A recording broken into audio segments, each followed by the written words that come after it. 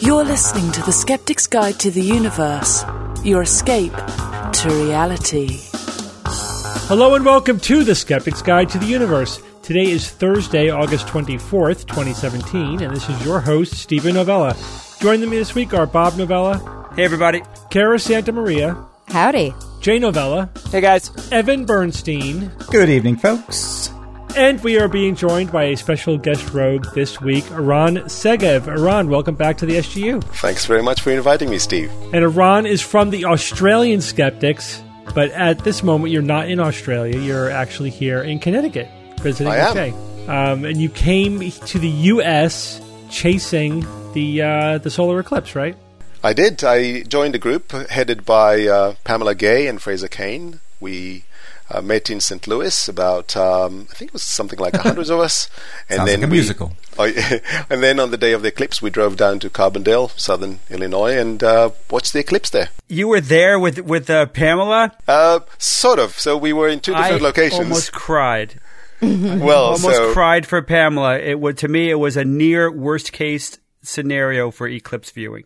Well, it's Pamela's fault, actually, because it turns out that Pamela, this was her fourth attempt at a total solar eclipse. No! For a total time of about 9 minutes, and so far she's 0 seconds for 9 minutes. Wow. It just I didn't think it could get worse. It was literally her fourth attempt, and that sounds like my luck with astronomical phenomena in the sky. Tell us what happened. So, I was in the other bus.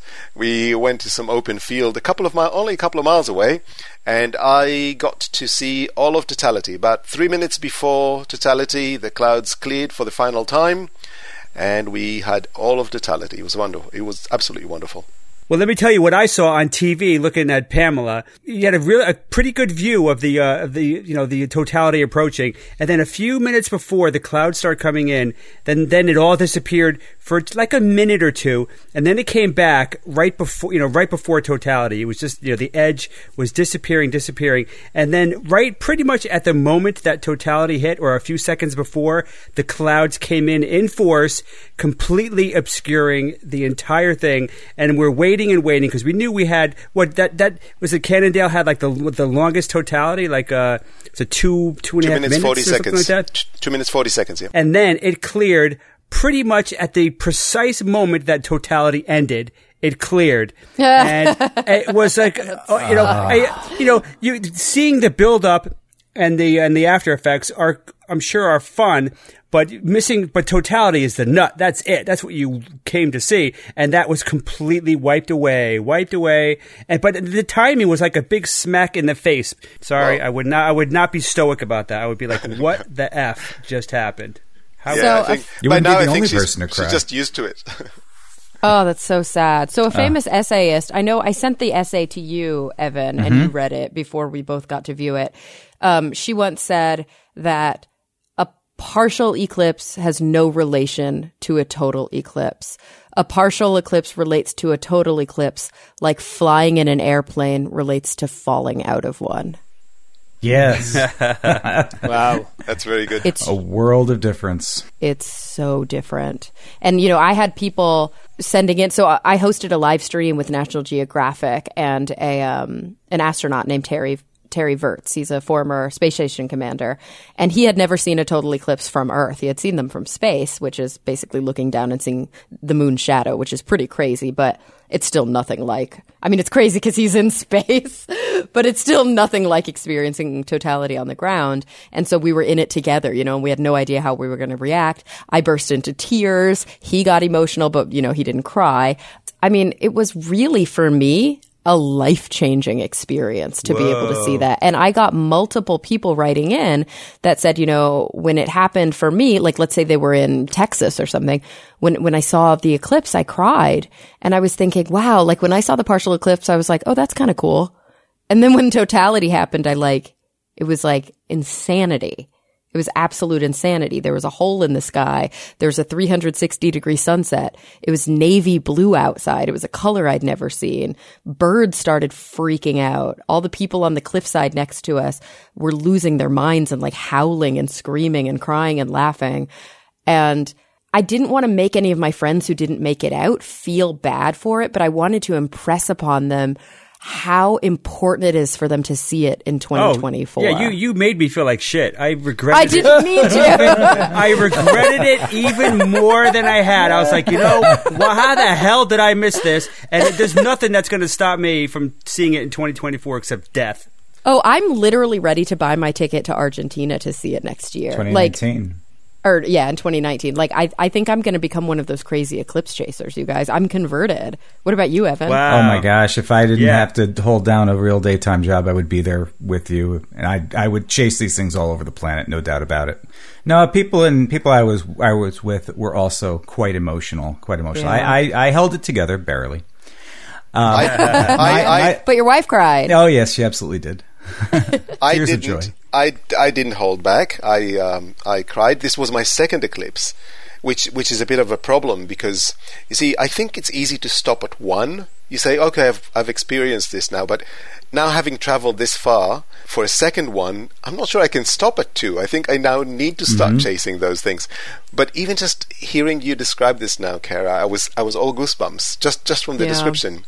It really is a life-changing experience. The eclipse is an indescribable sort of thing. I don't think pictures can't really do it justice. Describing it as best as you can has a hard time doing it justice. Yeah. But I will say this. You have to be there. I will say this. It's essentially you're standing on a different planet for those minutes. It's a different world. It just is.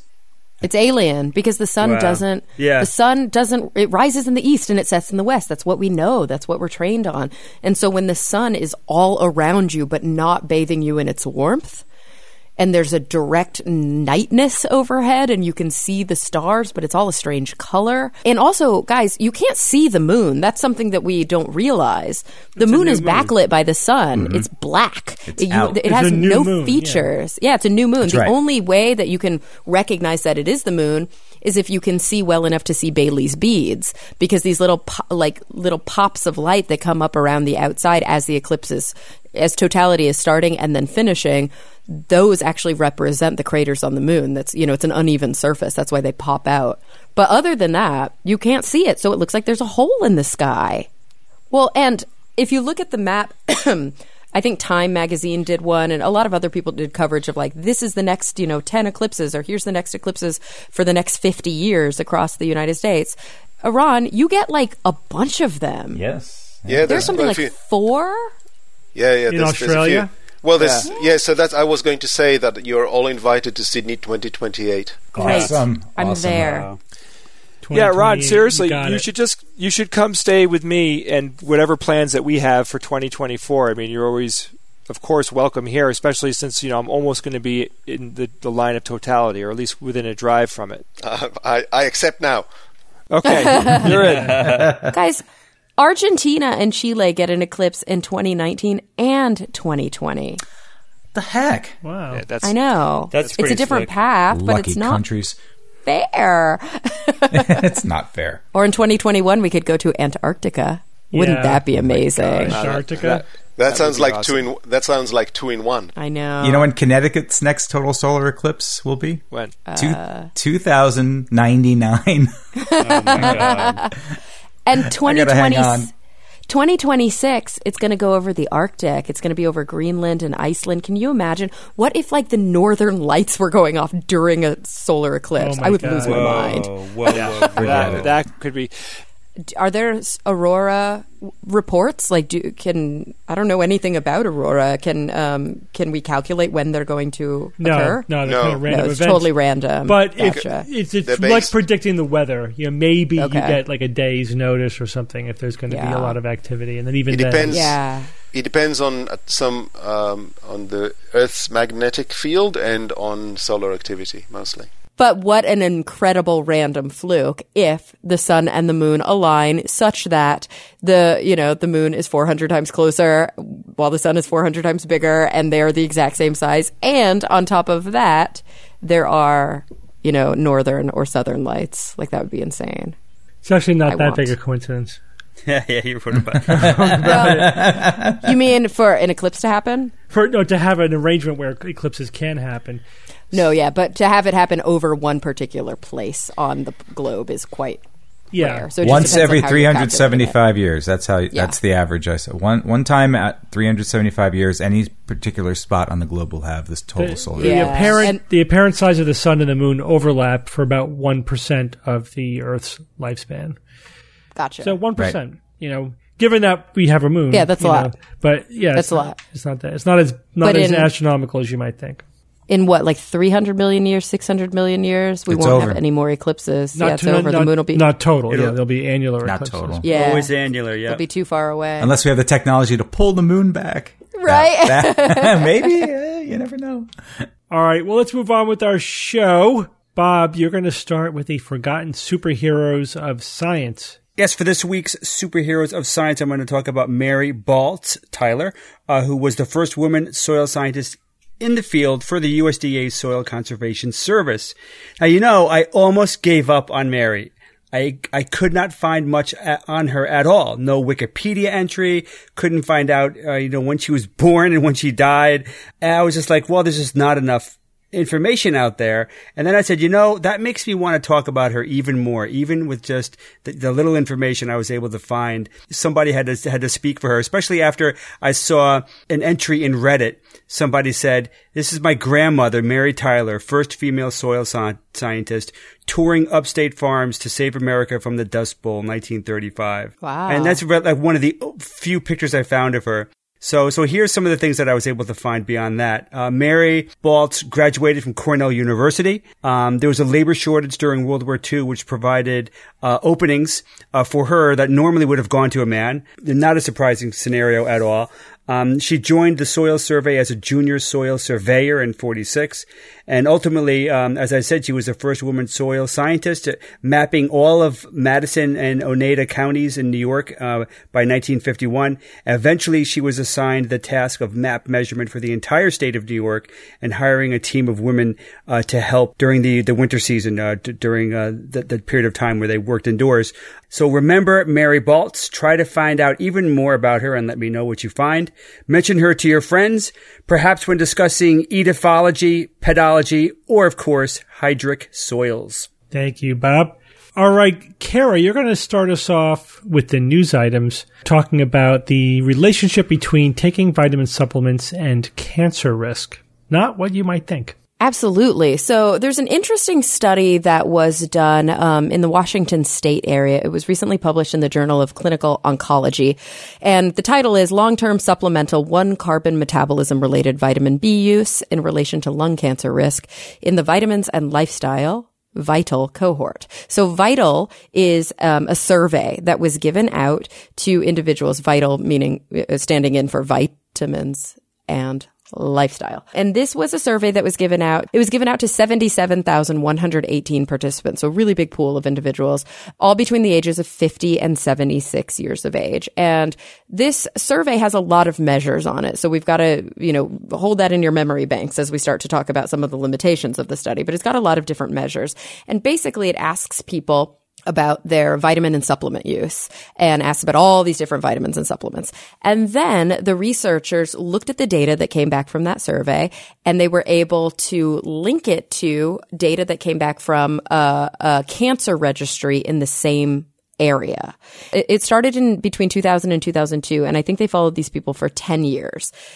They found that of the 77,118 participants that they gave the survey to, it crossed with the cancer registry at an N of 808, meaning that 808 people had invasive lung cancer and had also filled out this vitamin surgery. So they're like, okay, we're going to take these 808 invasive lung cancer patients and we're going to look at their vitamin use and see what's going on with that. And they found that across this 10-year average, taking B vitamins was actually associated with, and I need to make that firm because this does not show any causality whatsoever, but taking B vitamins, specifically vitamin B6 and vitamin B12, in levels that were significantly higher than what's recommended for your daily dosage, were associated with significant increases in lung cancer risk.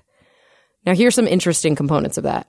There was no difference in women who took these B vitamins and their lung cancer risk. It only seemed to happen in men. And it was specific to the different vitamins, I have some numbers here that I want to tell you. First, let's talk about how much these people were taking. Men were taking, they looked at the highest dosage group to calculate some of these numbers. So men who were taking more than 20 milligrams of vitamin B6, and keep in mind that the average recommended daily allowance is 1.7 milligrams per day. So it's, more than 10 times over. They were at an 80% higher risk of developing lung cancer than those who did not take greater than 20 milligrams per day of vitamin B6. And then when it came to vitamin B12, those who had taken greater than 55 micrograms per day, when the average recommended daily allowance is 2.5 micrograms. So again, that's a massive dose compared to what is recommended for us to take. They were showing a 98% greater risk of lung cancer. So overall, they were showing a 30 to 40% increase in lung cancer risk among men. Women did not show a significant difference. Now, what we've got to make sure that we point to is the fact that many of these men who had an increased lung cancer risk were smokers. So keep that in mind. But the highest increase was actually among smokers. So we saw an even higher risk an even higher risk of cancer in the men who took a lot of vitamin B6 and a lot of vitamin B12. And we saw an even higher risk in people who smoked at baseline. So it wasn't just that, it was a sampling error and all the people who smoked happened to have the lung cancer. They even looked at the differences between smokers who took B6 and B12 and non-smokers who took B6 and B12. And they looked at the difference between smokers who took B6 and B12 and smokers who didn't take vitamins. And they took all that into account. So here's some limitations of the study, though. There's no way to know whether or not there's a causal link here. We know that, right? Because we're just looking at population data. It's totally correlational. It could be that these people knew that they had a risk of smoking, of cancer from smoking, so they intentionally took vitamins because they thought it would help fend it off. Who knows? It could be that these people would be more likely to enter into a study on supplement use and take massive doses because we don't have any data on whether or not they were involved in studies. If you're diagnosed with lung cancer, you might be more likely to, do whatever you can if you think it could help. There's just so many different confounds, that could be present there. So that's one thing. Another thing, and we've talked about this multiple times on the show, it's not intentional p-hacking, but what happens when you run a bunch of different analyses out of the same data? You get a lot of false positives. So there's a chance that these associations are occurring because of chance. And the study authors know that, and they want people to replicate this study. Because when they look back at the literature, they found that the literature was really all over the place. Like there was a really big study in Europe called EPIC in 2010 that showed that higher blood levels of vitamin B6 were associated with a lower risk of lung cancer. And then in Norway in 2009, there was a big study where they gave doses of vitamin B to patients with heart disease for 39 months and found that it raised their risk of lung cancer. So this is why these researchers were interested in this. What is the relationship? Because it seems super unclear. And in this study, they found that it was quite a significant relationship, and actually taking mass doses of these B vitamins, specifically B6 and B12, were associated with a significant increase in your risk for lung cancer. But this needs to be replicated. We need to see if these data hold. But it's interesting, right? It's a little bit counterintuitive. It's actually not, but it is very superficially. It's not if you know. Yeah, but, it's not if you know about the one carbon metabolism pathway. So these researchers would, because here's the question, like, what the hell could be causing this? Yeah. Like, why, if this is a causal link, which we don't know, we can't say that for sure, why would taking B vitamins increase your risk of lung cancer?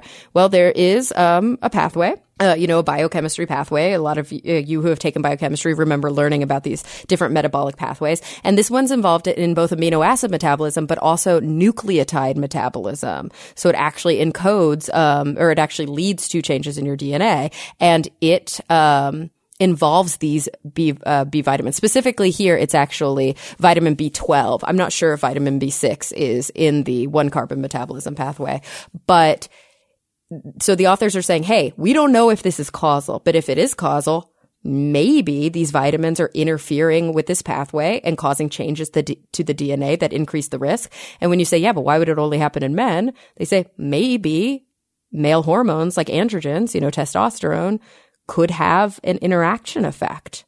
This is the kind of stuff we want to study now at a more basic molecular level. So interesting. I mean, just an interesting finding, but also huge grain of salt with this. And let's make sure that when you come across the headlines, as you undoubtedly will, that say, don't take high doses of B vitamins. Don't drink those energy drinks. You'll get lung cancer. Right. That you're like, whoa. But let's calm down do that, a second. You shouldn't take high doses of B vitamins. Well, yeah, you shouldn't take doses of things over the recommended daily allowance anyway. And B6 has a very narrow range, narrow optimal range, and people overdose on it all the time. And even if you don't overdose on it, like you could have a high enough level that you're getting some toxic effect from it very easily. Some people are taking a multivitamin, a B vitamin, and then there's so many, it's fortified in so many different things. If you have a good diet, probably don't need to take any vitamins. If you think you might, have your primary care doctor check your levels and supplement accordingly. Target your levels. Don't just do it blind. You're likely to be overdosing. Yeah. Supplements are there for a reason. Like if an individual has a dietary, like an allergy and they can't take certain things, or if you're like vegan or vegetarian and you've worked with your primary care physician, or your nutritionist even. So one of the study authors, Theodore Brasky, was actually interviewed in a write-up on this in Cosmos magazine. And the quote, I think, is really telling. He says, again, to reiterate, the recommended daily allowance for B6 is about 1.5 milligrams. And for B12, it's less than 2.5 micrograms. Okay, this is the standard dosage for men. And here's his quote. But if you look at these supplement bottles, they're being sold in pill form at up to 5,000 micrograms per dose, which is much, much higher than the daily recommended amount. Energy drinks like Monster can carry up to 80 times the recommended daily allowance of B vitamins. Yeah. That's crazy. Yeah, it's way too high. Steve, at what point do we have to worry about vitamins being toxic?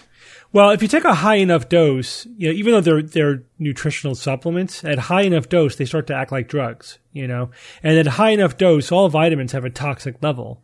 Some of them closer to their, nutritional level than Water others. has a toxic level. level. Anything does, but it's just a matter of how much higher than what you could normally get. But with B6, you could get to toxic levels through ordinary amounts of supplements that you wouldn't think would be dangerous, So B12, it's a little bit harder, but you can absolutely do it, especially if you're taking things that have crazy amounts, like 5,000 micrograms, which is way more than most people need. So there's just no reason to do it blindly. But I would say, Kara, that there's other possible mechanisms by which vitamins can contribute to the risk of cancer. One is that, cancers are highly metabolically active. They need to be fed too. They need vitamins too. And so in fact, some people think that we should be trying to starve cancers by making sure that certain vitamin levels are on the low side, enough for you, enough for your healthy cells, but not enough for the highly metabolically active cancer cells. And if you take super high levels of vitamins, you may be just feeding your cancer. Feeding the beast. The other thing is that antioxidants might actually inhibit the immune system's ability to fight off cancer cells because, one of the ways that we kill things is with oxygen-free radicals. And if you're scavenging them all up with antioxidants, it actually could impair the immune system. So just stay away from antioxidants. It's not a miracle anything. Oh gosh, there's so many out there though. There's so many things advertising it. It's like we forget sometimes that we evolved mechanisms. And a lot of times when you look at the drugs and the supplements and the vitamins and the antioxidants and the probiotics that are marketed, there is a reason for people who have pathological physiology, right? Somebody who maybe their gut is not working appropriately, so their doctor works with them to find the right probiotics for their gut flora. Or there are individuals who maybe they have a suppressed immune system, so they have to take certain things.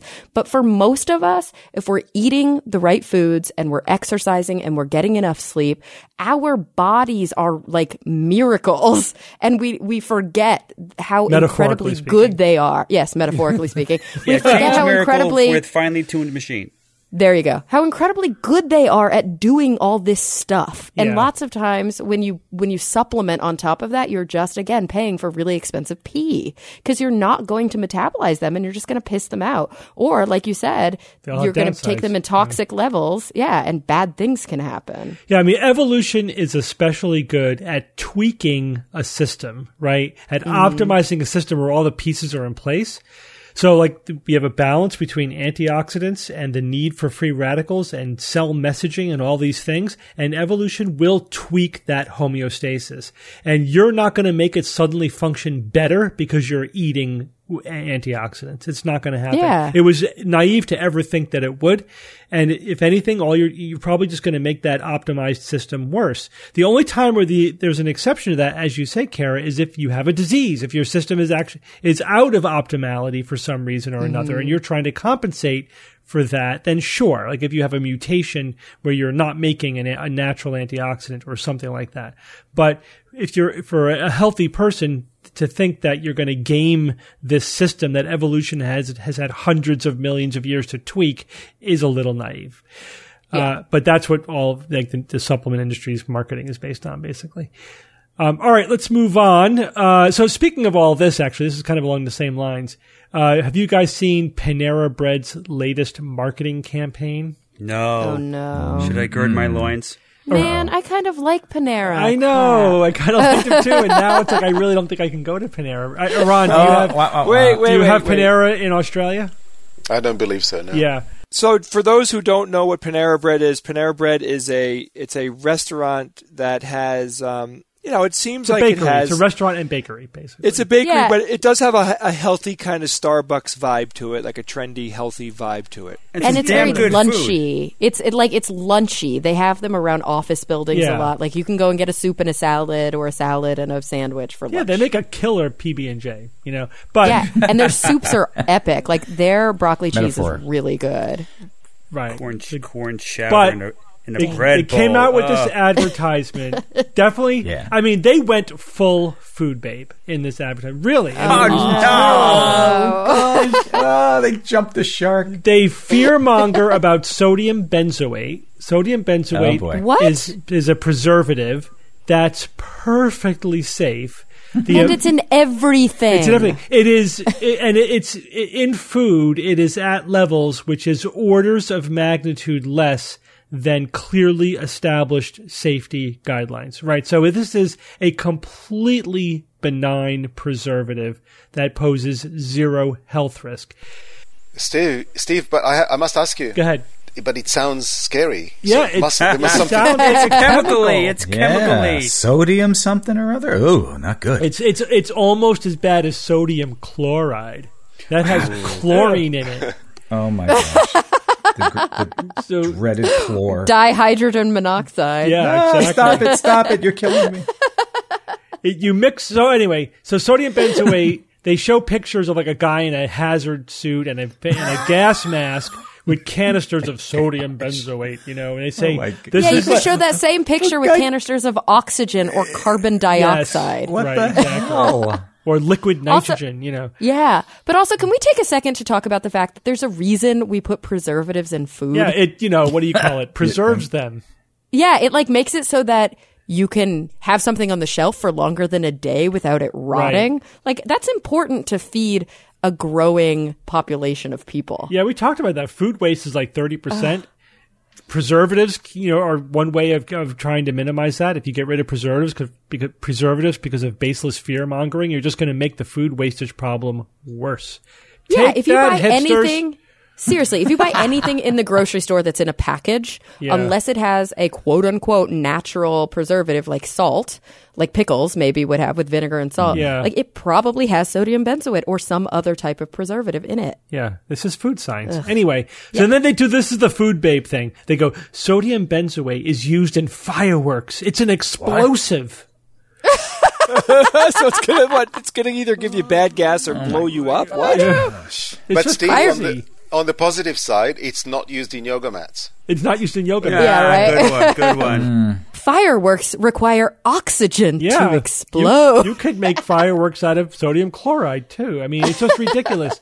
So, yeah, chemicals could be used for multiple things. You can combine them with other stuff, and you could make things like antifreeze or fireworks or yoga mats or whatever. It's all irrelevant.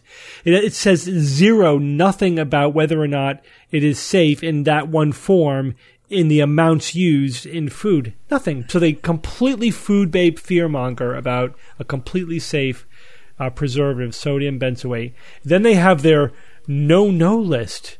No-no list of things that will never appear in any of their food. And it's just a bunch of normal stuff used for food production, right? It's all safe stuff. They even have caffeine on there, though they say caffeine added, not naturally occurring. So naturally occurring caffeine is okay, but they won't add any extra. Oh my god! Right? Oh wow! And then they have vanilla, right? Vanilla and synthetic only.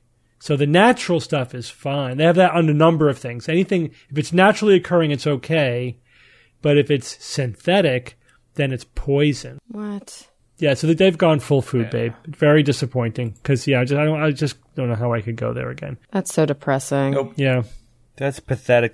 Shouldn't they have science advisors like movies? I think they don't care. Come on. Seriously, Yeah, you would think. They're You'd think they're making fear-mongering. They don't food, care. though, for people to eat. Like, that's so scary. They don't have a single scientist helping them with this. I think there's a disconnect between the marketing, branch and their science department, right? I mean, the marketing people don't care. There's no way they don't have food scientists working. Yeah, of course so they you're do, right. yeah. It's just happening downstream. Well, where are the food scientists in these corporations standing up? Yeah, but Evan, think about it. I mean, it's like two completely different departments in a very big company, and they're sitting there inventing, new recipes and coming up with new food items and then they're like, wow, the marketing team is totally blowing it. What can we do about it? Well, let's talk to upper management.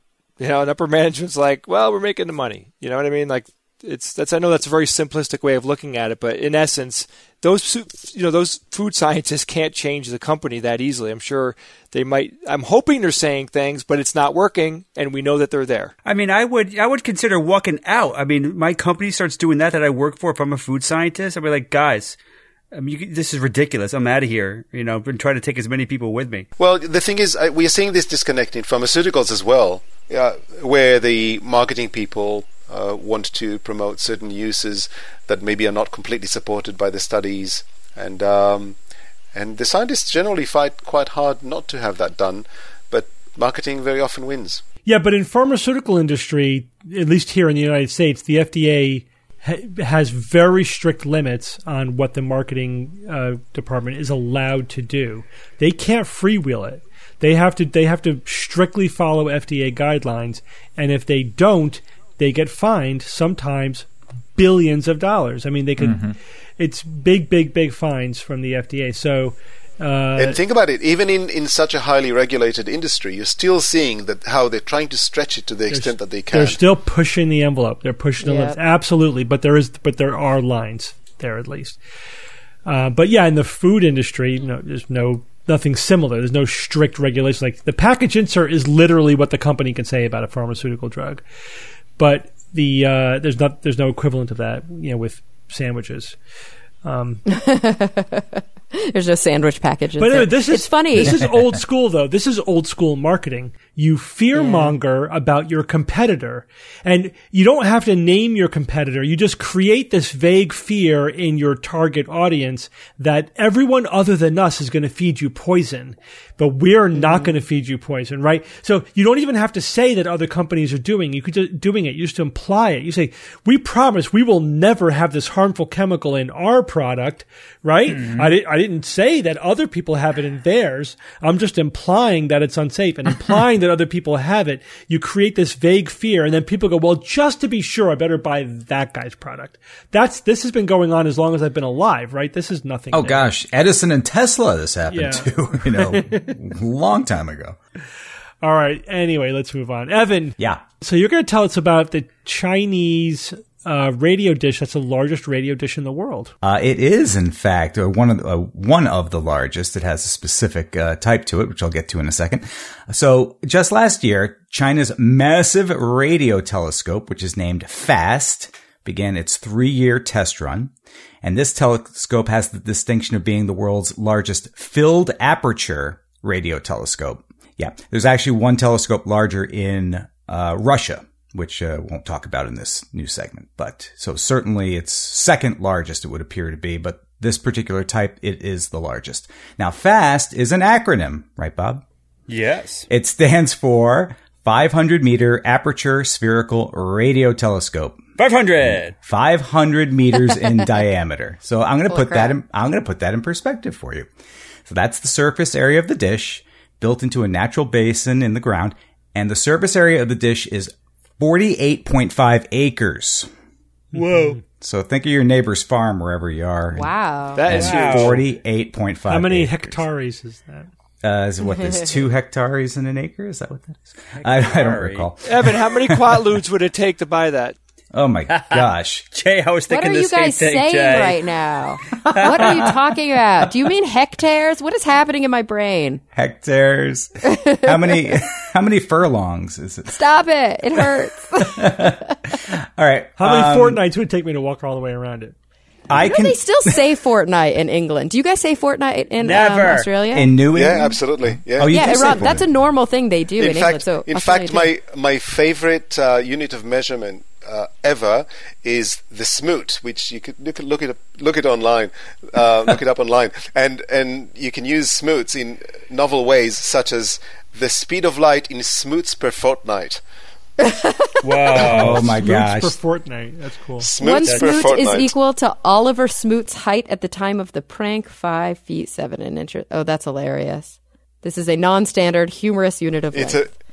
A hectare is 2.471 acres, by the way. Oh, gotcha. 48.5 acres is the size of this dish. Back to FAST. Now, if you want to get an image in your mind what it looks like, the basic design of FAST is similar to the Arecibo Observatory radio telescope. And if you remember, was featured in the movie Contact. I love that movie. The Arecibo Observatory is in the early part of the movie where Dr. Ellie Arroway goes to use it to search for alien life. So very cool. They are this type of telescope. They are fixed primary reflectors installed in natural hollows, like a basin, made of perforated aluminum panels with a movable receiver suspended above. That's the basic way to describe how it works. And as I mentioned before, it's going to take 3 years to calibrate the various instruments so it can become fully operational. And once it does, it will require hundreds of astronomers to operate it at full functionality. Very cool. A few things that FAST is going to be doing will include pulsar observations, detection of interstellar molecules, studying dark matter, and my favorite, detecting interstellar communication signals. So this thing is amazing, very cool science. But it's making headlines this particular week because sources close to the project are expressing a concern. Well, as Admiral Akbar once famously said long ago, it's a trap. Yep, it's a tourist trap. And maybe using the word trap is a little too harsh here, but however, it is a not so insignificant reason that this project was undertaken in the first place to generate tourism to this region of China. And they have succeeded in doing so. It has become one of the top tourist destinations for all of China. What? And it is. I saw it in the top 5 list for the year for 2017. Top 5 attractions in China. That's fantastic. I mean, a scientific installation being a top attraction, tourist attraction, sounds pretty awesome to me. It does. It does sound awesome. But there's a negative component to all of this because the astronomers are concerned. Too much tourism means too much interference, mostly electromagnetic interference from things like cell phones, Wi-Fi, computers, and a whole host of other sources capable of interfering with the fragile signals that the scientists are trying to collect from outer space. Deep outer space, by the way, as far as 11 billion light years outer space is what we're talking about. So here comes a signal from a proto-galaxy 11 billion light years away, and suddenly, hey, Ma, it's me on FaceTime. I'm up here on the telescope doohickey thing. You can imagine it interfering with the signal like we're in the middle of some important scientific data collection. It would be awful. But actually, most of the tourism is coming from within the country. So people from China are actually flocking to it. That makes up the bulk of the tourists. For example, during the Dragon Boat Festival on May 30th, about 220,000 people crowded at the dish. around the site in the mountains. 250,000 people. Yeah. And over the course of the year 2017, they estimate 10 million tourists will be drawn to the attraction. Now, a cell phone signal, they say, is 1 billion times more powerful than the cosmic waves that a telescope like FAST is going to try to detect. And this small town, which was purposefully chosen because of its sort of remote area and, general quietness to it all, they've opened 46 hotels and 100 restaurants to cope with the tourism. So it's becoming, there's a potential for problems here. Now, some scientists are saying that it probably won't be a problem. They can deal with it because it is, of course, pointing straight up, into the sky, and the direction of that will not, be directly won't get direct interference, say, from the Wi-Fi and the cell phones and these sorts of things, but they don't know because they didn't know that this volume of tourism was actually going to be happening. So they're encouraging more environmental studies or environmental impact studies as to how this is possibly going to affect the readings and things that they're going to be getting. And a lot of scientists are concerned they really want that to happen sooner than later. Yeah. Evan, do you know if this is different to what's happening with other major radio telescopes around the world? Well, only in the sense that the amount of tourists that it has attracted seems to be kind of off the charts, and you really doesn't seem to compare to other regions. I mean, they do get tourism, certainly, at some of these other large telescopes or arrays or whatnot, but I don't think they have the same sort of volume that they're experiencing with FAST. I'm wondering whether it could be something to do with the telescope due to its sheer size being more sensitive. Because, for example, there's the Jodrell Bank. There's a very large radio telescope near Manchester in the UK. I don't think they even have signs there or anything that says no mobile phones. I think they don't allow mobile phones out in the field in front of the telescope or near the telescope. In Tidbinbilla near Canberra in Australia, there's a major radio telescope installation. What is the word you just said? Canberra? It's the name of the place, Tidbinbilla. Tidbinbilla? Yeah, that's the name of it. I love that. Yeah, so they were part of they are part of NASA's deep space network. In fact, I was there a few years ago as it was uploading instructions to Spirit on Mars. Neat. It was really low on the horizon. It was sending instructions to Spirit. So, and there it's in a valley surrounded by mountains, so it's kind of isolated from the environment. Right. And for probably about something like 15-20 kilometers before you get to Tidbinbilla, there's signs, very big signs, every few hundred meters, saying "Switch off your mobile phones. Don't kill our research." No, it's interesting. So these really, really large dishes are basically built into the ground, and so they're fixed. You can't move them like a dish on a tower, that you could move around. You can't, but they do move the internal portions. The receiver, the receiver itself can move, and the plates that they create in the dish, part of it more towards the center, are able to be somewhat tilted in certain directions to help gain the proper direction that they want to pick up. Yeah, that's true of the FAST one, but not Arecibo. So Arecibo is a spherical reflector that's fixed, and because it's spherical, it could focus in many different locations. And so they just move the receiver around to where they want to focus. The FAST one apparently they could change the shape of it so that to change where it focuses, as well as moving the receiver. Fascinating. Yeah, so it's a more updated, I guess, than the older Arecibo one. Right. The money the tourism is bringing into this area of China is not insignificant. And certainly enough to pay for a lot of these things and try to, do things like hire better astronomers to come in. They should make like a tourism day. Like, all right, Mondays, the scientists are off, tourists can come, stomp around with their cell phones and their selfies, and but then Tuesday through Sunday, no tourists. They gotta do something like that. Yeah, some compromise is going to have to be reached to because what the hell? Why have the thing if it's not going to work correctly? You want. I mean, it's great that people are interested, but at the same time, the science has to get done. Absolutely. Well, everyone, we're going to take a quick break from our show to talk about our sponsor this week, Blue Apron. So we've talked about it before. You guys by now should know what Blue Apron is. But in case if you don't, it is a meal delivery service. But the meals are uncooked. They're ready for you to do a nice home-cooked meal with your family. And what you get is everything that you need. So no trips to the grocery store. You've got all your proteins, all your carbs, all of your seasonings, all of your sauces, and they're pre-portioned, so it makes it really easy. You also get a beautiful full-color, step-by-step, easy-to-follow recipe card. So even somebody like myself with very minimal, I should say, culinary skills. Can you boil water, Kara? Is that the problem? Yeah, I make a mean bowl of cereal. But with Blue Apron, I mean, I cooked like yakisoba. I was very impressed. I think the cool feature about it is it's $10 per serving per meal. So, family of four, it's only going to cost you $40. That's a lot less than going out to a restaurant, and plus it's home cooked. So, the quality is much better. So go ahead and have a look at this week's menu and get your first 3 meals for free. That's free with the shipping by going to blueapron.com/SGU. That's blueapron.com/SGU. All right, guys, let's get back to our show. All right, Bob, when you sent me your news item, Bob said, cyborg bacteria. Need I say more? Kind of up your alley. What's going on?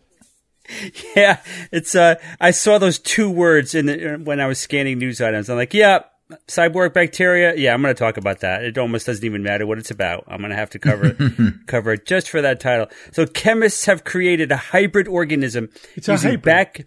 It's a hybrid using bacteria and... That's my line, Steve. You're late. You're slow. Too much of that Kentucky bluegrass. It's a hybrid using bacteria and non-organic crystal solar collectors on its surface. And if that wasn't enough, these nano collectors are more efficient light harvesters than plant photosynthesis and can be used to convert CO2 into a host of valuable chemicals. How crazy awesome is that? These little bits of awesomeness were created by chemists Pidong Yang and Kelsey Sakamoto, who presented their work recently at the national meeting of the American Chemical Society. Did you know that the American Chemical Society is the world's largest scientific society? It is. I do now. I didn't know that. Yes, according to my sources, it is. So now it's a no-brainer to some people anyway that we need to move away from fossil fuels for both the production of energy sources and as a kind of feedstock for the creation of these important chemicals. And to that end, artificial photosynthesis has been attempted for years to achieve this. Never quite, still working on it, still got a ways to go. And this one looks more promising than most anything else I've seen in the realm of biofuels anyway. Very fascinating stuff. Pidong Yang said, the thrust of research in my lab is to essentially supercharge non-photosynthetic bacteria by providing them energy in the form of electrons from inorganic semiconductors like cadmium sulfide that are efficient light absorbers. So to achieve this end, they start by feeding these non-photosynthetic bacterium, and they're called Morella thermoacetica. They feed these bacteria certain compounds that actually allow it to synthesize cadmium sulfide nanoparticles into these semiconductor nanocrystals around the entire microorganism. So basically what all that mumbo jumbo means is that each bacteria is essentially covering itself with nano solar panels and then using that energy. That's what they're doing. But that's not even the really awesome news.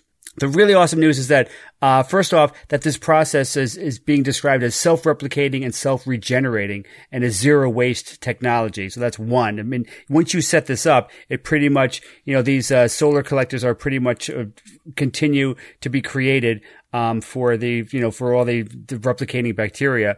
And but even more impressive, the energy efficiency is a whopping 80%. Now, Steve, I found some discrepancy in terms of how much of an improvement. 80% is damn high, but one source was telling me that that's 4 times more efficient. But your article was saying that photosynthesis using chlorophyll is basically only 3 to 6% efficient. Yeah, that was a reference I found, 3 to 6% efficient. But I could double check it while you're talking. Yeah, but it's still many times more efficient than anything we've seen in terms of things that are found in nature.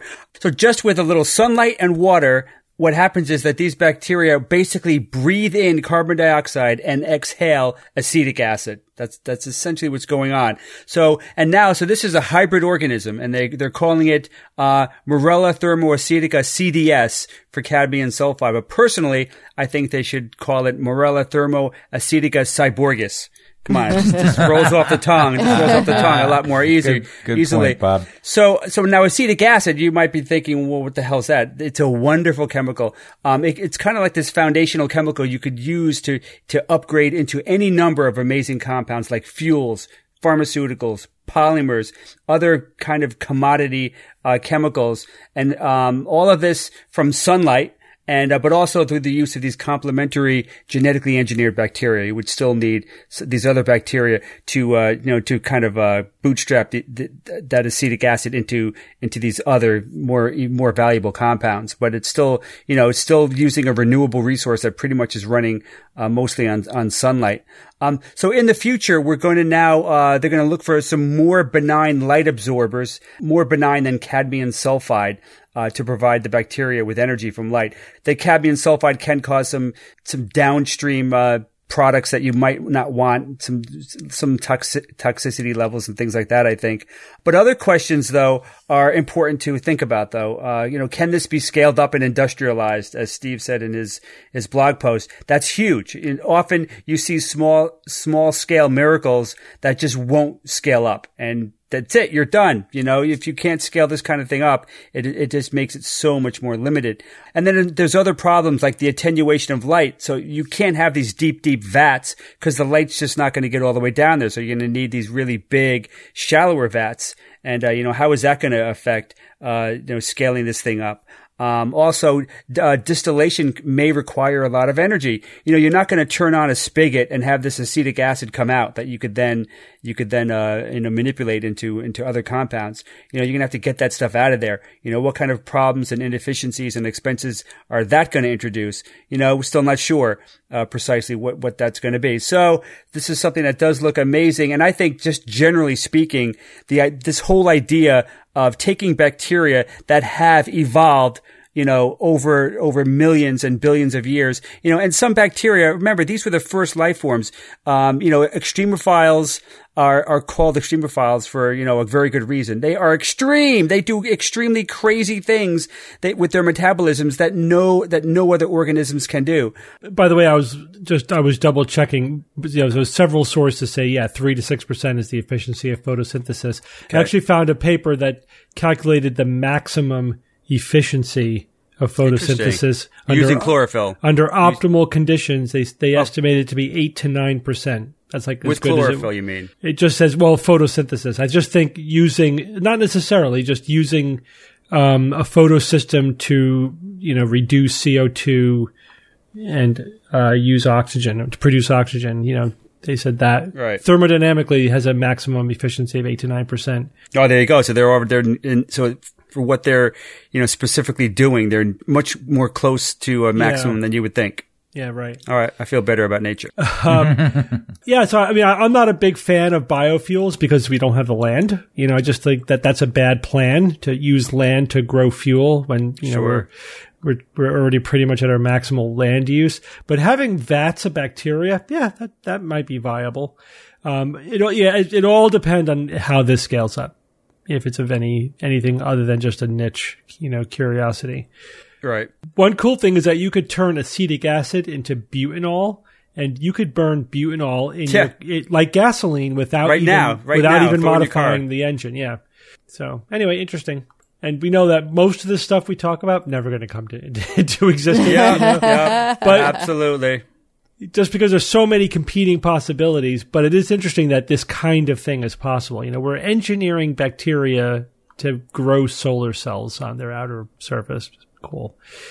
All right. Hey, Ron, you're going to talk to us about a very interesting item on the outcome of children raised by same-sex couples, which apparently is a controversial topic. Well, it's not directly the topic. It's just something that's being used politically. Currently, Australia's legal definition of marriage limits it to one man and one woman. It is not, as many people think, a traditional or long-standing legal definition. It's something that only changed in 2004. And wow, over the years, there has been an increasing pressure on governments to allow same-sex couples to marry, with surveys in Australia showing approximately 70% of the population supports marriage equality, as does a majority in every single age group, although obviously, as expected, older voters were less in favor than younger voters. The only groups that consistently have a majority against marriage equality are older voters of conservative parties and those with strong religious views. And of course, there's an overlap between these groups. Unfortunately, due to just the political circumstances haven't been favorable, and the politicians have not been on the same page with public opinion. I don't want to go too much into the politics of it because it's not particularly interesting to anybody outside of Australia. However, it's now likely that there will be a plebiscite about whether to change the law and allow same-sex couples to marry. And while it's not strictly speaking a vote, both sides of the debate want to get their message across and convince as many people as possible. Unsurprisingly, religious organizations have been at the forefront of objecting to same-sex marriage for years, and they're leading the charge now too. Many of their arguments are moral in nature, and we really can't, we can argue with them, but not on a scientific basis. But since they also want to appeal to those who are not swayed by religious arguments, they put a lot of focus on outcomes for children with same-sex parents, because that obviously everybody wants to protect children. That's got nothing to do with what your views are. You will always want to protect children. Yes, exactly. Exactly. And sometimes they try to present scientific research that supports their position. One such example is a 2015 paper titled Emotional Problems Among Children with Same-Sex Parents. The lead author of that paper is a professor at the Australian Catholic University. His name is Paul Sullins. Professor Sullins is a Catholic priest who has written papers along the same lines in the past. A particularly nasty poster that is titled Stop the Fags cites some statistics from this study as its arguments. They say 92% of children raised by gay parents are abused, 51% have depression, and 72% are obese. I think these numbers sound unlikely on the face of it. However, let's look at it from a purely scientific perspective. There is a problem. This paper was published in an Egyptian open access journal that has been criticized in the past for its lax peer review, and by saying lax, I'm probably being a little bit charitable based on what I've seen. When the paper was actually reviewed by academics in social sciences, they found major problems both with the methodology of the paper and the way conclusions were derived from the data. This paper is probably, and this poster are probably one of the most egregious examples of using bad science in support of a position in this debate, but it's not the only one, and unfortunately it's probably not the last one. The reality is that there does not appear to be any scientific evidence that children of same-sex parents fare less well than children in other family circumstances, but that doesn't stop campaigners from using scientifically sounding arguments to promote their view.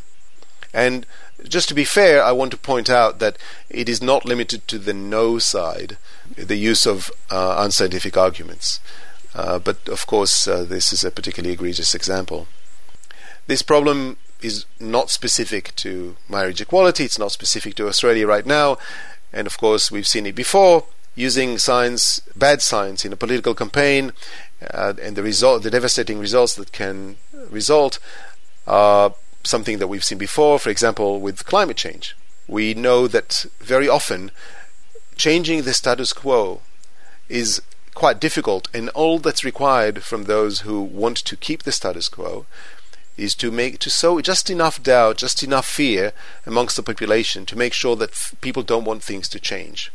They don't have to convincing for a change is much harder and requires a much more profound approach. At Australian Skeptics, we are now working on a paper that will summarize the claims on both sides and assess the evidence for and against those claims. And we can only hope that the public will not be swayed by the bad science in the same way that it had in past debates. Yeah, so I do think this is one of those situations where the science itself is actually not controversial, right? No.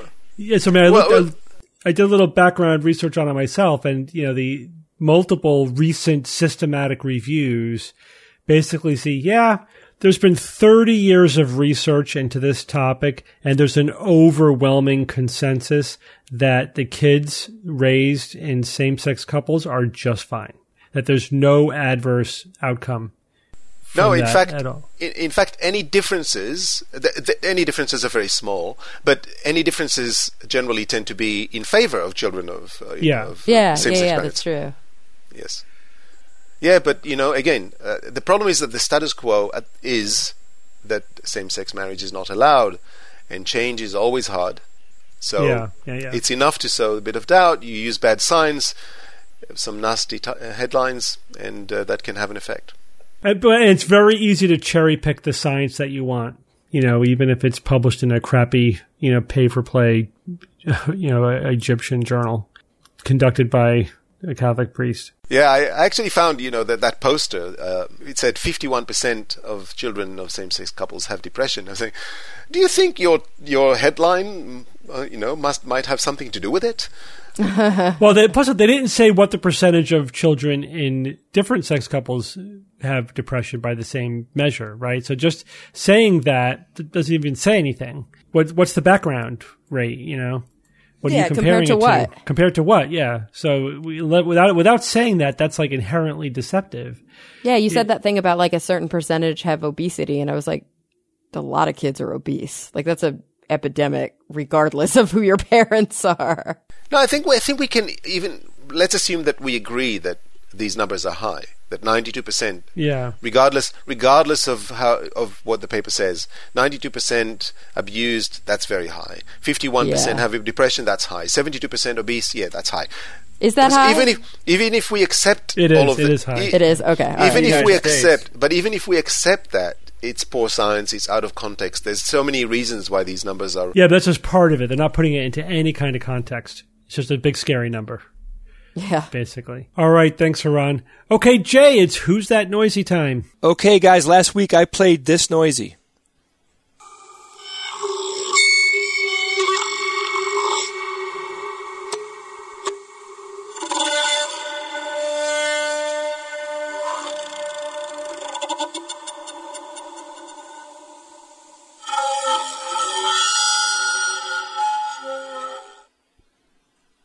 Any guesses? That's that creature that came from outer space that wanted to talk to the humpback whales in Star Trek 12 or whatever it was. Yeah, I think that was Star Trek 4. 4, yes, it was. I actually thought there be whales here. Yeah, I thought it was a baby whale that's mistaking a submarine for its mum. Okay. This was sent in by a listener named Frederick Cossette last week, or Cossette. All right, so we did have a lot of people email in some guesses, and one of them was a flute in a cave. And I'm like, after re-listening to it with that in mind, I'm like, that's an interesting guess. It's not that bad of a guess. At first, I'm like, a flute, and I'm like, no, it does kind of sound like someone like trilling on a flute a little bit, but that is not correct. And then somebody else thought it was a didgeridoo, which I thought was interesting. I object. Yes, but anyone that has really heard a didgeridoo or played one, I'm a huge fan of the didgeridoo. I have one. Steve has one. We play them. That's not a didgeridoo. But I did get a very, very good explanation from a listener who guessed correctly, and that was John Setterfield. And John said, he said this is called the apprehension engine. Anybody hear of this? Nope. No. Okay, well, the winner actually for this week was Jerry Gulhirme. My God, I'm sorry I pronounced that wrong. But he just wrote in a couple of details, so I will list what the other person actually wrote. This is the apprehension engine, an instrument used to create musical scores for horror movies. Whoa. And the reason why I thought I would mention this particular listener is John said that his brother-in-law or his wife's brother-in-law is the guy who invented it. Oh, cool. So he was okay with being automatically disqualified because it's almost a family member.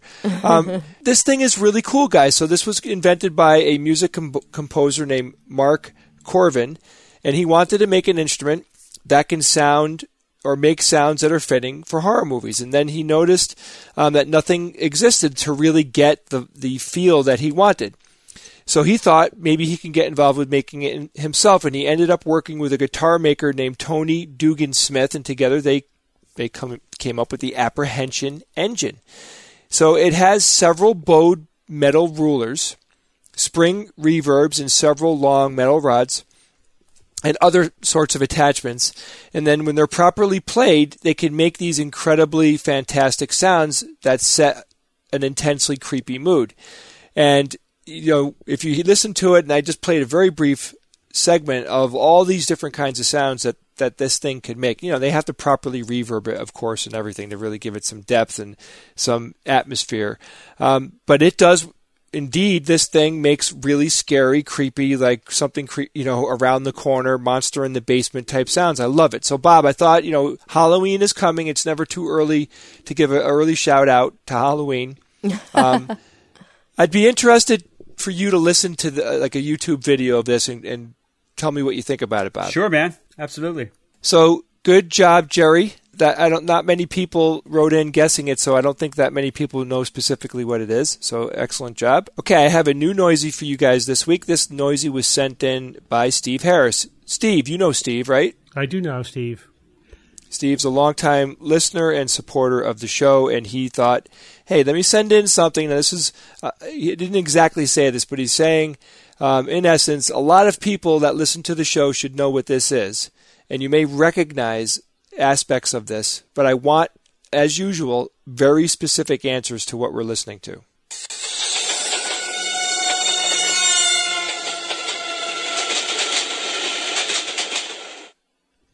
So when responding to this noisy, give me a very, very specific answer to what it is. You can email me at wtn@theskepticsguide.org with any cool noises you heard this week and the answer to this week's sound. Thank you, Jay. All right, Kara, what's the word? Ooh, the word this week is a fun one. It's really a holdover from last week. Oh, Kara, you did it. What? A listener wrote in and said, every week Kara says this one is fun. The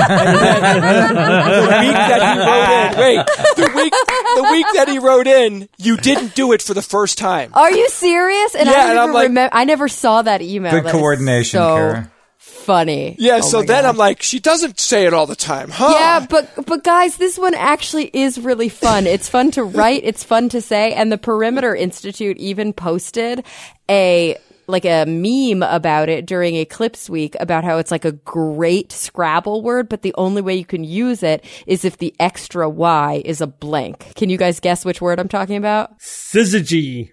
Yes, there you go. Syzygy. It's such a fun word, guys. SYZYGY. So syzygy is actually the term that's used, and I didn't include this in my list of Eclipse terms last week. What was I thinking? This is the term for when three celestial bodies line up. So three or more, yeah, but that would be probably even more rare. But let me look at the specific definitions from Oxford and from Merriam-Webster, both of which are talking about astronomy definitions. Oxford says a conjunction or opposition, especially of the moon and the sun. So they're kind of just saying two, but I think they mean in relation to the Earth and just sort of left that out of the definition. And Merriam-Webster says the nearly straight line configuration of three celestial bodies, such as the sun, moon, and Earth during a solar or lunar eclipse in a gravitational system. Interestingly, Oxford also has a second definition, which is just a pair of connected or corresponding things. I'm assuming that's a little bit more of a poetic definition or a literary definition, because I could definitely see somebody saying that, all of these events were aligned in syzygy, and that means that, everything worked out just in a perfect line or something. But when you look at the etymology of the term, it is a Latin term from the 1650s, or it actually goes back later in late Latin, but that Latin is adapted from Greek, which is pretty common. From the Greek, I'm not going to pronounce this right, but syzygia, which actually means a yoke of animals, a pair, a conjunction, or even a union of two. Syzygian or syzygyne, or gyne, I'm not sure, can actually be broken down, which meant to yoke together. It was a verb, can be broken down into cis, which is an adaptation of the prefix syn, which means, together, like synthesize, and zygon, which means yoke. So really, this word evolved out of the idea of yoking things together. You guys know what like yoked cattle or something like that. So yoking things together. And if you think about it, it just extends to this idea of these heavenly bodies, in essence, kind of in a more metaphorical sense, being yoked together and causing this alignment. And of course, we wouldn't have an eclipse without syzygy. Syzygy is the point of the eclipse. It is aligned such that the sun, which is 400 times larger than the Earth, is behind the moon, which is 400 times closer. So they look like they're the same size from the Earth. It's that perfect line phenomenon. Kara, when I first learned the word syzygy? When?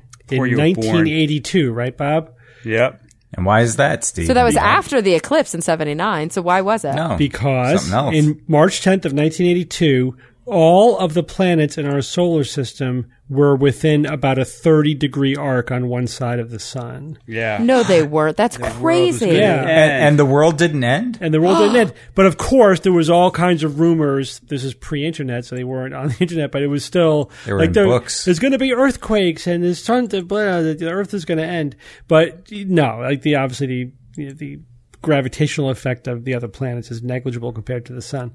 Well, yeah, and we saw that a lot during the eclipse. I thought it was really funny. A lot of the questions, and there were some naive questions that were sent in, which were smart and interesting, like, does this affect the tides? Does it? But when you really think about it, like, a lot of people were saying, oh, this thing's going to happen, like you said, an earthquake, or there's going to be tidal waves. And it's like, no, the sun is where the sun is always.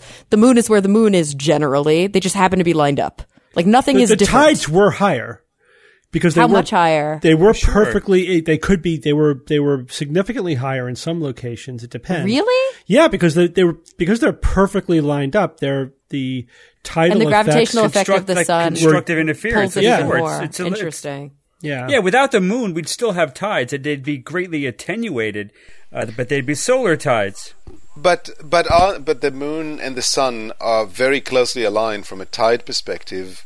All the time? Every new moon. Every new moon. That's correct. Every new moon. That's great. This was just slightly more in line, so that gave bigger tides. The effect could seem out of proportion, even though they're only slightly more in alignment, just because of the way tides work. It actually is measurable in terms of the peak. Oh, I didn't realize. I figured it would be negligible. That's interesting. Yeah, so that's when we learned that word, syzygy, 1982. Yeah. How fun. Yeah, it was fun. I'm glad you didn't use that for science fiction, Steve. I'd have got that wrong. All right, guys. One email. I couldn't resist this one. Okay. The question comes from Conrad from Fargo, don't you know? That's why you couldn't resist it. Fargo, North Dakota. And Conrad writes, clearly farting makes you have less mass, but does it make you weigh more or less? Figured this would be a good question for the show since farts are always funny. Always. So... that's the question. I put that to the panel. If you fart, do you lose weight because you have expelled mass, or do you gain weight because you have lost the buoyancy of the gas inside of you? What do you think? Oh, my God. I don't know how much methane weighs. So methane still doesn't weigh negative weight. Well, but it could be buoyant in air. That's the thing, right? Buoyant in air. Oh, yeah, because we're not talking about mass. Now, in a vacuum, it wouldn't matter. You would lose weight, right? If you were in a vacuum, you'd lose because there's no buoyancy. You'd lose mass. Yeah. You'd lose weight as well. If you were in a vacuum chamber on Earth and you farted, you would lose weight because there's no buoyancy. That's true. There is still weight because of gravity. Yeah. Okay. But let's say at sea level, 1 atmosphere of pressure, and you let out a good toot, it's probably going to not be that much, but theoretically, would you have gained or lost weight? What's your vote? Lost. I think you lose weight. I mean, with the volume of farts that I have, it's got to be a weight loss. No, it would have to be a gain. I would think gain. Well, it is a gain to the surrounding area. I don't think it has to be... In my mind, it doesn't have neutral. to be anything because you're expelling so little mass, but you're also losing so little buoyancy that it's like at that level, Bob, it can go saying, either way. It's saying it's negligible, but which way does it go, though? Yeah, so if you are on the most sensitive scale... So is methane... Oh, Bob. You can't suss it out. I can't suss it out. You can suss it out. Go ahead. Super... You absolutely can. Suss it. You absolutely can. Can you give us some indication as to whether methane is lighter than air? Okay, so... You've hit upon one question that gets to the answer, and that is the density, right, of the various gases that make up flatulence compared to the density of air. Air is mostly nitrogen. I've only heard methane mentioned, but methane is not necessarily the only component of flatulence. That's true. What do you think flatulence is made out of? Well, I thought it was mostly methane. There's methane. Is there like CO2 in it? There's CO2. Is there nitrogen? There's nitrogen. Ooh, I'm good at this. Is there a little oxygen? Is there helium? There's no helium. I wouldn't think so. How about little oxygen? I crap think. particles. I wonder what a helium fart would sound like. It would be adorable. I need to know. That needs to be a Who's That Noisy is a helium fart. Okay, so we said there's oxygen, there's CO2, there's nitrogen, and there's methane. Well, we didn't get an okay on oxygen. Oh, is there oxygen? No, there's negligible oxygen. Yeah. Okay, CO2, nitrogen, methane, and I assume we're still waiting on something, so give us a hint. So it's clearly variable based upon diet, what you've eaten, and your gut bacteria. And your gut bacteria and how much air you've swallowed. So nitrogen is the main component. It's like 20% to 90%. So there's a huge variability there depending on how much how much of it is gas produced by bacteria versus gas you've swallowed. Then methane, you've hit upon hydrogen. Hydrogen gas is made by some bacteria. Nitrogen, there is some oxygen, again, based on if you're swallowing air and it's mainly swallowed air, there will be some oxygen, but that oxygen has probably largely been metabolized too, so that's a small component. Carbon dioxide could be as high as 20% carbon dioxide. Hydrogen sulfide? So and then there's a lot of other things that add to the smell, but don't necessarily contribute a significant amount to the volume. So by volume, it's nitrogen, carbon dioxide, methane, hydrogen, and maybe a tiny bit of oxygen. So in that case, it's heavier. In that case, that would be heavier than air, because if it's mostly nitrogen, like air, and carbon dioxide is a significant component, basically roughly equivalent to the oxygen that we have in the atmosphere. Yeah. And carbon dioxide is heavier than oxygen. That's correct. Then it would be heavier. Then the fart would be heavier than air. Yeah. So Iran is correct. It's heavier than air. Because of the carbon dioxide, because it's mostly nitrogen and carbon dioxide, and nitrogen is again the same as air, and carbon dioxide is significantly heavier than oxygen. Hydrogen and methane are the ones that are lighter than air, but you have them like 10 to 20%. So it's not enough to make it lighter than air. There's one other factor though. So there's what it's made of, what's the density of the gases, and the third one is what's the pressure that the gases are under. And I couldn't find the answer to that question. What is the air pressure inside your colon, basically? So, but I imagine it's higher than 1 atmosphere, but not that high, would be my guess. But it probably adds a little bit to the overall density as well, right? You could think about it this way. How explosive are your farts?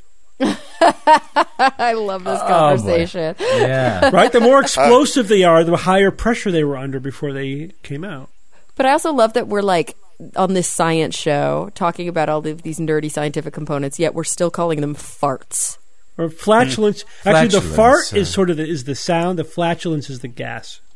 Ah. Really? It's flat. It's like flatus. Isn't that how they use it? Flatus, so gross. Flatus. Flatus. With the flatus. Lady with the flatus. So at least, there's one thing that's clearly been achieved by this discussion right now is we got to talk about farts. That's exactly. As the listener said, it's always funny. As they intended, obviously. And so the other bottom line is that when you fart, you lose a little weight. So I love that. Toot it up if you're trying to lose weight. Yeah. Toot it up. All right. Well, thanks, Conrad. Well, couple of announcements before we go on to science or fiction. So next weekend, we're going to be at Dragon Con. Yeah, baby. We are going to do a live show from the stage on Sunday at 4 p.m.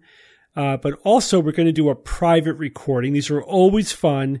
They always sell out. We've sold out every one that we've done. A private recording, basically $75 per person. You get to join us in a small group while we record a show. It's very interactive, a lot of fun. So that's going to be Saturday night, 10 p.m. The location is to be determined. We have to basically find out where we could set up when we get there. So if you're going to Dragon Con next weekend, just and you want to go to the private recording, email us. Contact us. We will tell you how to send us the money. You could pay for it on site.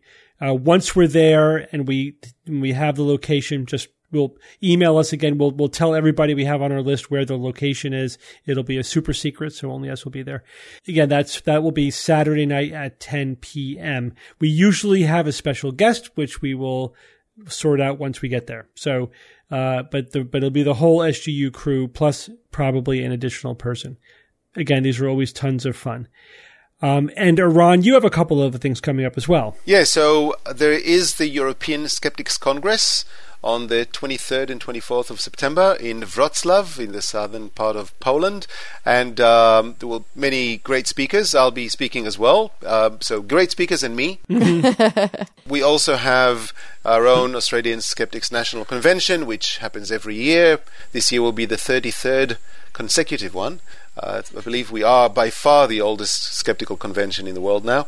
And that's happening on the weekend of 18th and 19th of November in Sydney. And Kara, you'll be there. I will. Yeah, I'll be there. I'm so excited. Yeah, we're looking forward to having you there. And there will be many other great speakers. You can look online. It's dubbed Skepticon 2017. You can look it up and find more information about it. Also, one last thing. Our next live streaming event is happening on Sunday, September 17th at noon Eastern Time.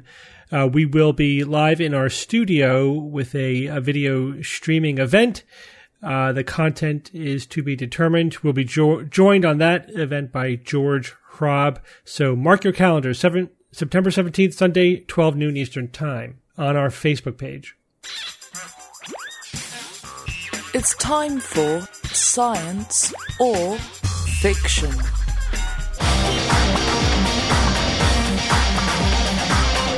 Each week, I come up with 3 science news items or facts, 2 real and 1 fake.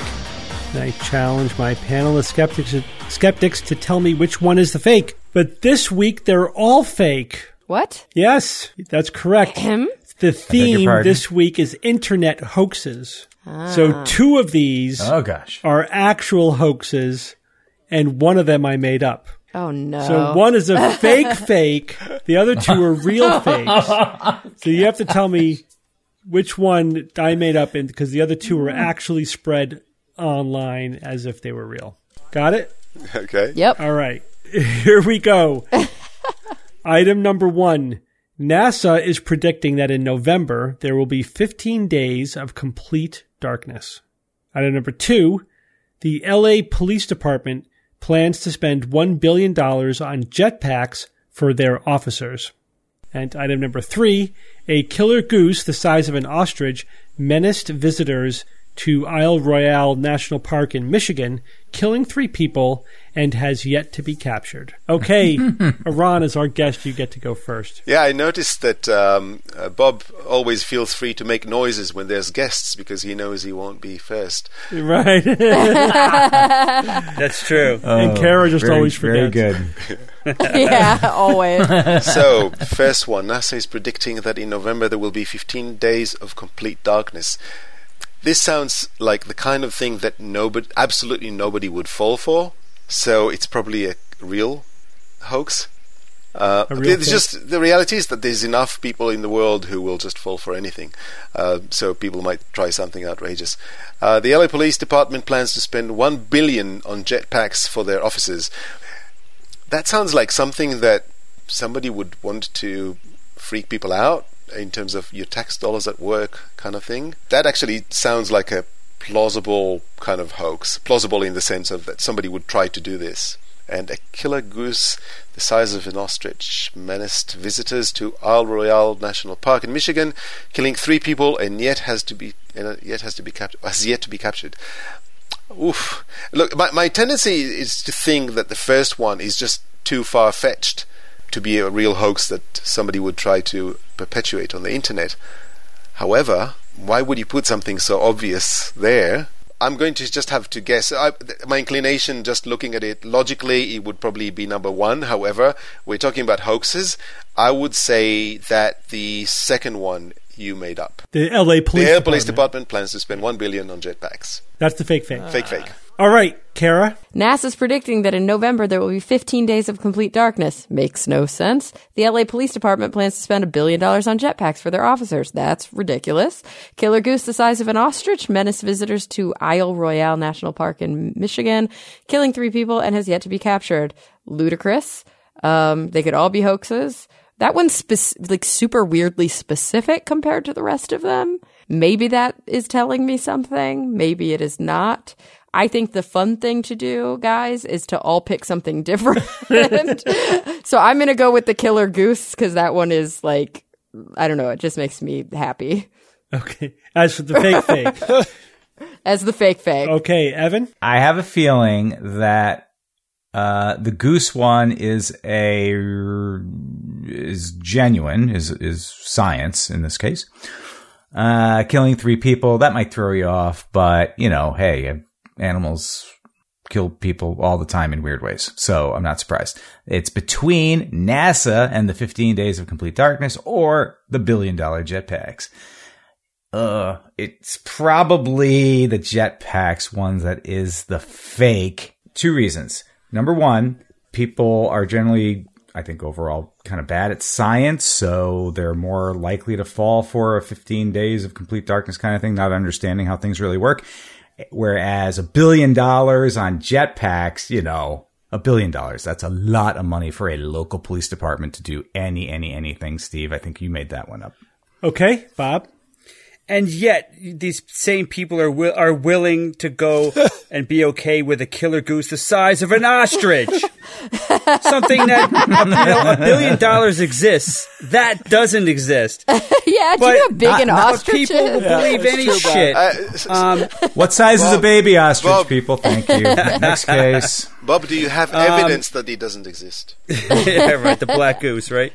Well, let's all remember here what we're talking about. That's a black swan. We're talking about made up things. So whether Steve made it up or someone else made it up, it's a little hard to discern. Yeah, I mean, you just got to go with your gut on this one. So I'm going to say... But 2 of these, I'm saying, it's not just that somebody made them up. They were spreading on the internet, right? They were spreading. Exactly. They were trending somewhere. Right. So, right. Exactly. They got to have spreadability. You know what I mean? There's got to be a little bit of spreadability in there. So the NASA one, I think, is spreadable because, it's astronomy. Like butter. Weird shit can happen. The police department, yeah, those damn liberal police spending $1 billion on something silly like jetpacks. I could see them. People believe in that. People, they kind of just kind of gloss over the $1 billion. And here's a police department doing some crazy shit. But a killer goose the size of an ostrich, I mean, I don't think that has legs, so to speak. But hey, I'm just riffing here because people will believe come on, look what we do for a hobby, guys. And any of these nothing surprising could go anymore. Either way. But I want to go with Karen and say that the ostrich one is the fake. And Jay. All right, Bob, first of all, this is not a hobby. It's a lifestyle choice. I actually think I was born this way. Right. What was that, Ron? I was going to say exactly the same Waiting thing. for that. Okay. Yeah. We all thought it. It's genetic. It's environmental.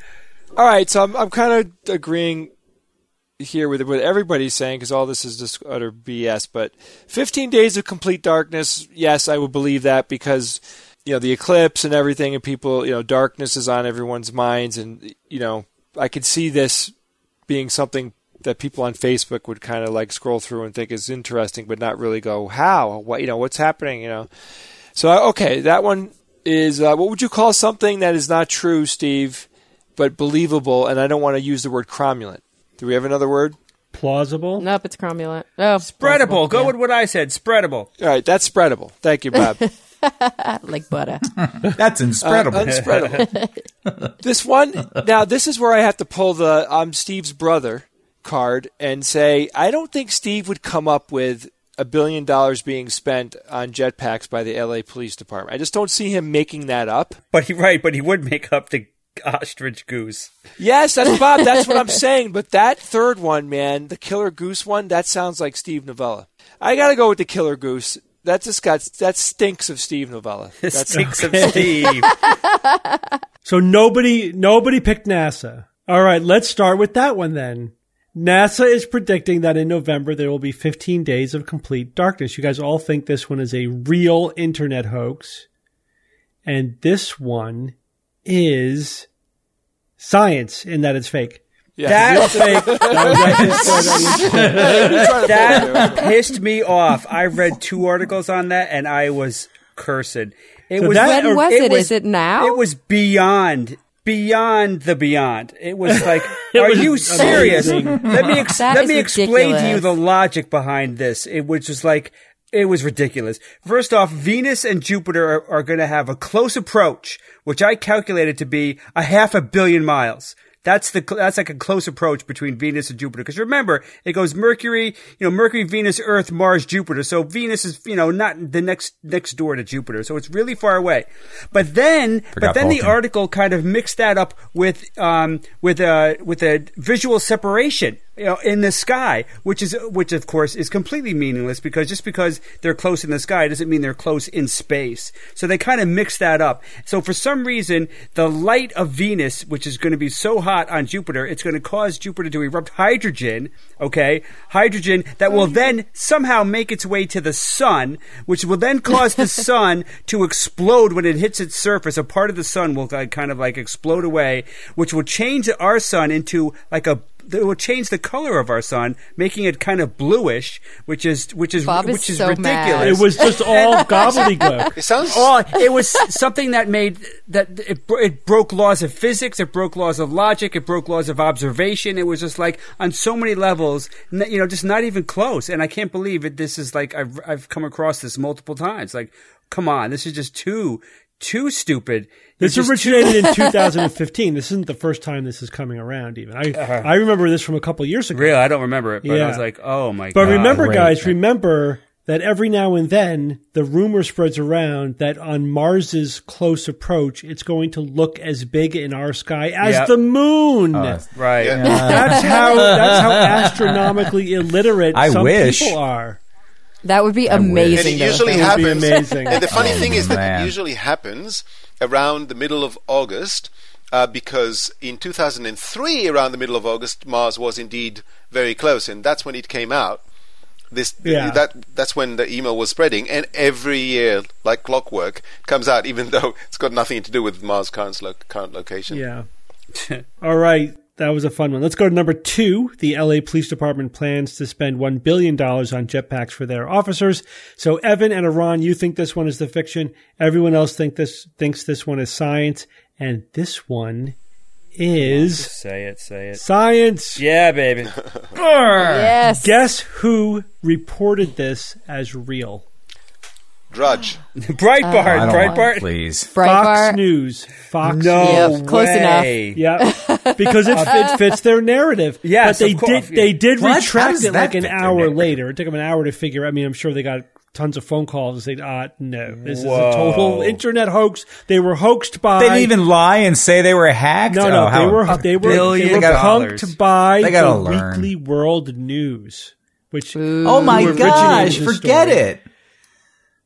So is that as internet, opposed to the usual source of the National Enquirer? Right, exactly. which is only a semi joke, because the National Enquirer is owned by a right wing guy who supports Trump and is right there with Fox News. They actually are on the same side of things. But anyway, so that was tabloid. This is not really tabloid news that then became viral. And partly because of Fox News and because it fits a narrative. Like, yeah, police department wasting money on this harebrained scheme to have their officers flying around on jetpacks. I mean, it's ridiculous. Would be cool, though. So all of that means that a killer goose the size of an ostrich menaced visitors to Isle Royale National Park in Michigan, killing 3 people, and is yet to be captured is a fake, which I made up out of whole cloth. I didn't base it on anything. I just made it up. And, I love it. Yeah. So how the hell did you know Isle Royale National Park in Michigan? I said I have to look up a plausible sounding national park.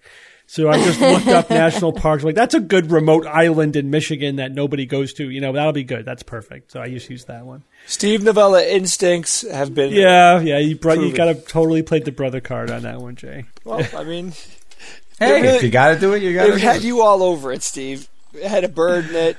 Right. It had a bird in it. Hey, Jay, that's a good point. I should have gone with that. The thing is, that one is humorous. Like, there is a joke in there. It's not like, $1 billion on jetpacks, which is like sci-fi cool. That one is literally like, humorous too. Could you just picture the scene that Steve painted?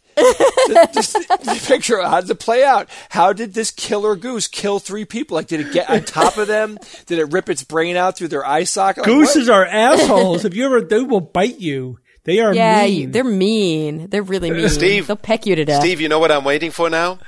I'm What's that? waiting for a photo of a giant goose the size of an ostrich. eating out of your bird feeder. I'm sure that some listener out there will Photoshop that for us and send it. Did you guys realize we stayed in Airbnbs in Oregon, and all the crew stayed in this beautiful Airbnb that was basically a big ranch, and they had alpacas, and I got to go pet an alpaca.